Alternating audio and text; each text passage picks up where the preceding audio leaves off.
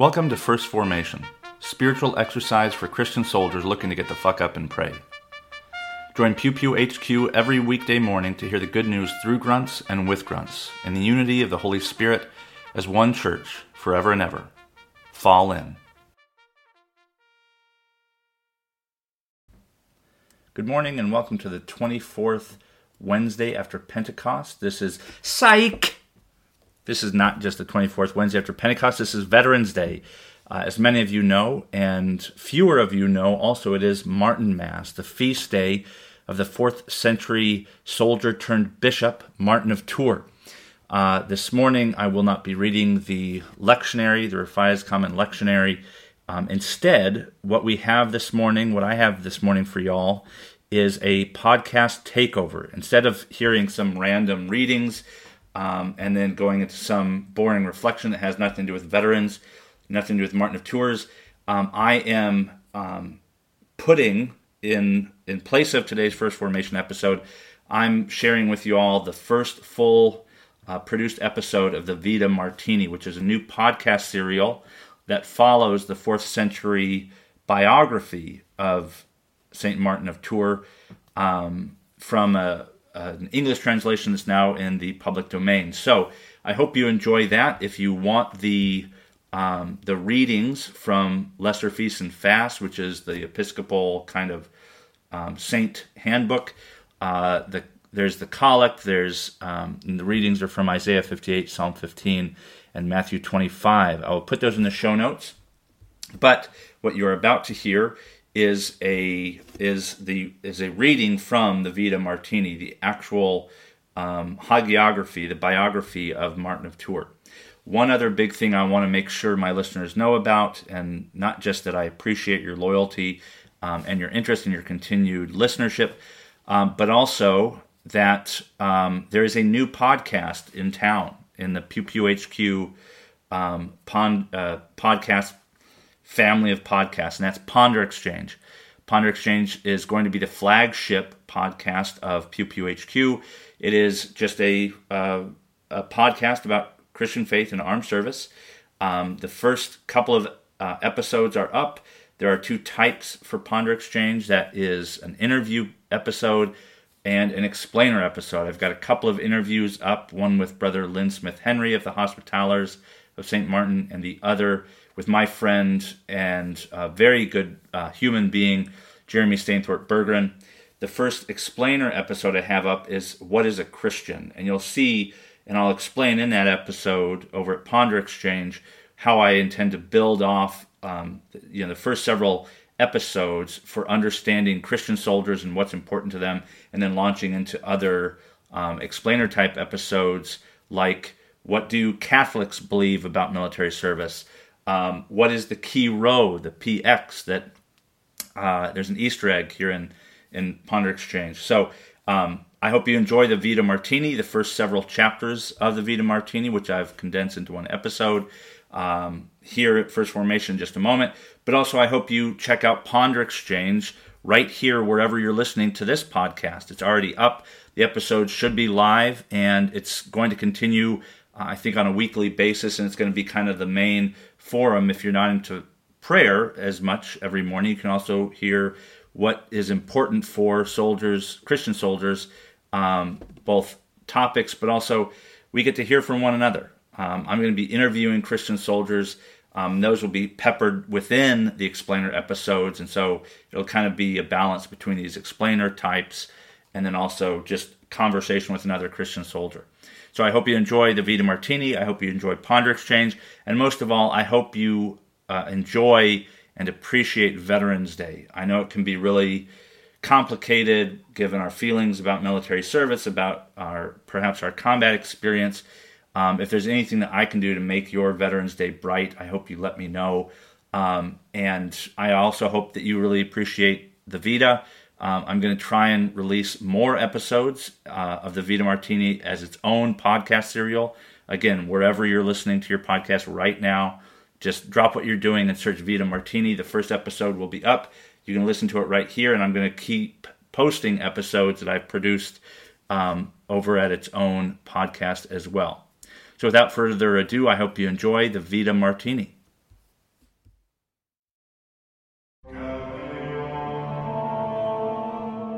The early church persevered as the Roman Empire first persecuted, then adopted, and finally sterilized Christianity. Hagiography became a radical new way for Christians to challenge the social and political status quo, and none was more powerful than the Vita Martini. Now I'm turning a 4th century biography of Soldier Saint Martin of Tours into a podcast series in the hopes that it will spark better conversation about the men and women caught in the crosshairs of God and country. Enjoy. Preface to Desiderius. Severus to his dearest brother Desiderius sendeth greeting. I determined, my like-minded brother, to keep private, and confine within the walls of my own house the little treatise which I had been writing concerning the life of St. Martin. I did so, as I am not gifted with much talent, and shrank from the criticisms of the world, lest, as I think will be the case, my somewhat unpolished style should displease my readers, and I should be deemed highly worthy of general reprehension for having too boldly laid hold of a subject which ought to have been reserved for truly eloquent writers. But I have not been able to refuse your request again and again presented. For what could there be which I would not grant in deference to your love, even at the expense of my own modesty? However, I have submitted the work to you on the sure understanding that you will reveal it to no other, having received your promise to that effect. Nevertheless, I have my fears that you will become the means of its publication to the world, and I well know that, once issued, it can never be recalled. If this shall happen, and you come to know that it is read by some others, you will, I trust, kindly ask the readers to attend to the facts related, rather than the language in which they are set forth. You will beg them not to be offended if the style chances unpleasantly to affect their ears, because the kingdom of God consists not of eloquence, but faith. Let them also bear in mind that salvation was preached to the world, not by orators, but by fishermen, although God certainly could have adopted the other course had it been advantageous. For my part, indeed, when I first applied my mind to writing what follows, because I thought it disgraceful that the excellences of so great a man should remain concealed, I resolved with myself not to feel ashamed on account of solecisms of language. This I did because I had never attained to any great knowledge of such things, or, if I had formerly some taste of studies of the kind, I had lost the whole of that, through having neglected these matters for so long a course of time. But after all, that I may not have in future to adopt in such an irksome mode of self-defense, the best way will be that the book should be published, if you think right, with the author's name suppressed. In order that this may be done, kindly erase the title which the book bears on its front, so that the page may be silent. And what is quite enough, to let the book proclaim its subject matter, while it tells nothing of the author. Have you ever wondered why I refer to myself as Brother Logan Isaac, or why you might see my name with an HOSM after it? Well, that's because I'm a member of the Hospitallers of St. Martin, an ecumenical monastic community in the Episcopal tradition that focuses on prayer, hospitality, and reconciliation. Inspired by the life of Soldier St. Martin of Tours, who was kicked out of the military after telling the emperor, "I am the soldier of Christ," Hospitallers dedicate themselves as servants of Christ, the poor, and those who have been changed by war, poverty, or violence. Any Christian adult interested in entering our novitiate to become a professed Hospitaller or to become an associate member of our community can learn more about our constitution, vows, and rule of life at IamTheSoldierOfChrist.org. Once again, that's IamTheSoldierOfChrist.org. Chapter 1. Reasons for writing the life of St. Martin. Most men, being vainly devoted to the pursuit of worldly glory, have, as they imagined, acquired a memorial of their own names from this source, vis-a-vis devoting their pens to the embellishment of the lives of famous men. This course, although it did not secure for them a lasting reputation, still has undoubtedly brought them some fulfillment of the hope they cherished. It has done so both by preserving their own memory, though to no purpose, and because through their having presented to the world the examples of great men, no small emulation has been excited in the bosoms of their readers. Yet notwithstanding these things, their labors have in no degree borne upon the blessed and never-ending life to which we look forward. For what has a glory, destined to perish with the world, profited those men themselves who have written on mere secular matters? Or what benefit has posterity derived from reading of Hector as a warrior, or Socrates as an expounder of philosophy? There can be no profit in such things, since it is not only folly to imitate the persons referred to, but absolute madness not to assail them with the utmost severity. For, in truth, those persons who estimate human life only by present actions have consigned their hopes to fables, and their souls to the tomb. In fact, they gave themselves up to be perpetuated simply in the memory of mortals, whereas it is the duty of man rather to seek after eternal life than an eternal memorial, and that not by writing or fighting or philosophizing, but by living a pious, holy, and religious life. This erroneous conduct of mankind, being enshrined in literature, has prevailed to such an extent that it has found many who have been emulous either of the vain philosophy or the foolish excellence which has been celebrated.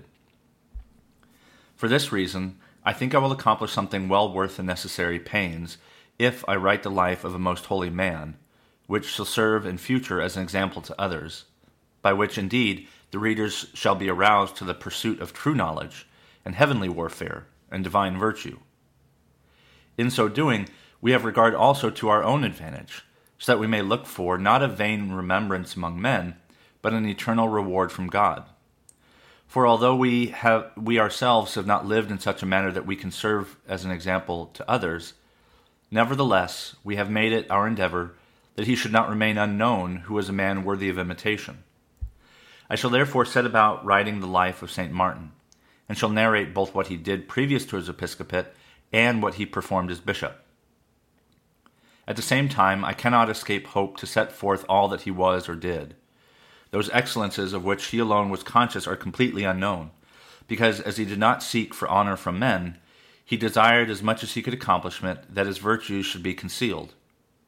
And even of those which had become known to us, we have omitted a great number, because we have judged it enough if only the more striking and eminent should be recorded. At the same time, I had in the interest of readers to see to it that no undue amount of instances being set forth before them should make them weary of the subject. But I implore those who are to read what follows to give full faith to the things narrated, and to believe that I have written nothing of which I had no certain knowledge and evidence. I should, in fact, have preferred to be silent rather than to narrate things which are false.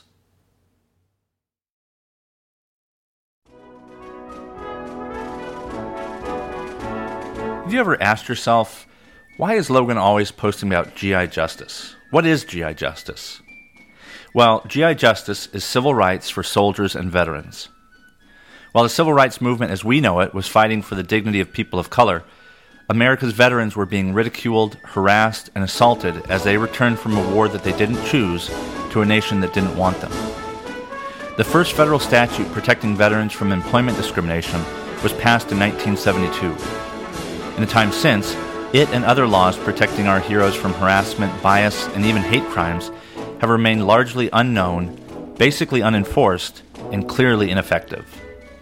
The GI Justice campaign empowers every citizen to advocate for federal and state legislators to strengthen and expand the civil rights laws that protect our military communities. You can enlist in the cause and learn more about defending those who defend us by going to www.gijustice.com.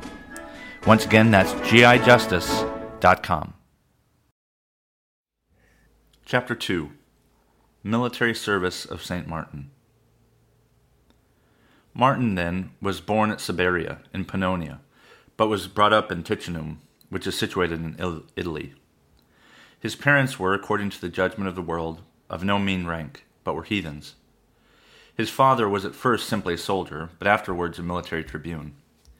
He himself in his youth, following military pursuits, was enrolled in the imperial guard, first under King Constantine and then under Julian Caesar.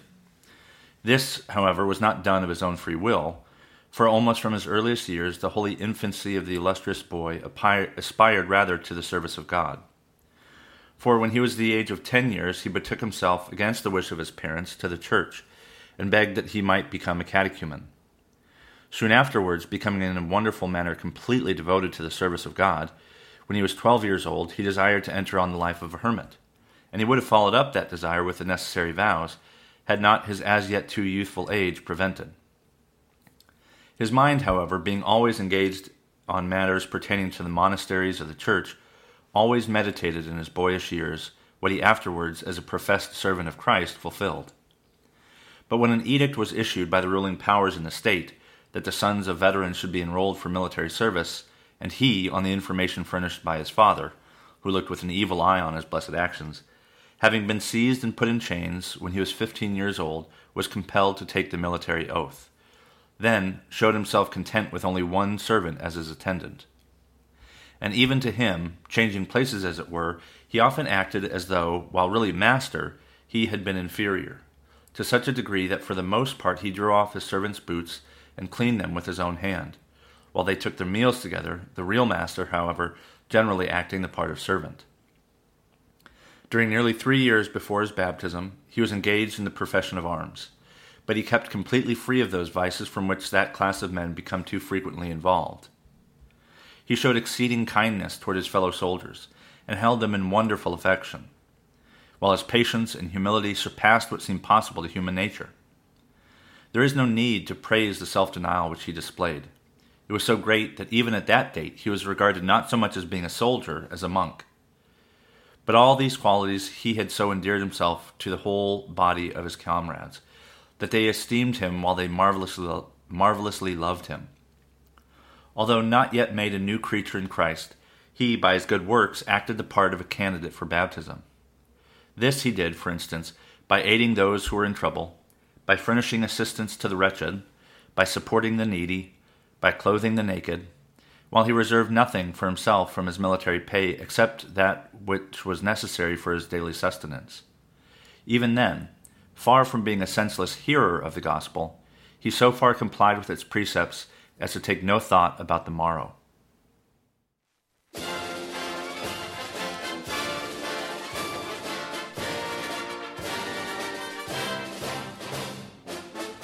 Do you support the troops? Then let's talk about military civil rights. Mill rights workshops, facilitated by me, Logan Isaac, introduce patriots, concerned citizens, and community leaders to the civil, non-UCMJ legal framework for service members and veterans. Attendees will learn about federal laws that safeguard members of the military from harassment, bias, and discrimination, as well as how to strengthen and expand their much-needed protections. To learn more and to book a 2-hour in-person or online workshop, go to gijustice.com/millrights. That's gijustice.com/millrights.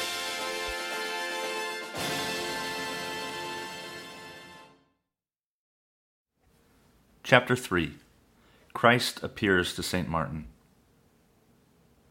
Accordingly, at a certain period, when he had nothing except his arms and a simple military dress in the middle of winter, a winter which had shown itself more severe than ordinary, so that the extreme cold was proving fatal to many, he happened to meet at the gate of the city of Amiens a poor man destitute of clothing. He was entreating those that passed by to have compassion upon him, but all passed the wretched man without notice, when Martin, that man full of God, recognized that a being to whom others showed no pity was, in that respect, left to him. Yet what should he do? He had nothing except the cloak in which he was clad, for he had already parted with the rest of his garments for similar purposes. Taking, therefore, his sword with which he was girt, he divided his cloak into 2 equal parts, and gave one part to the poor man, while he again clothed himself with the remainder.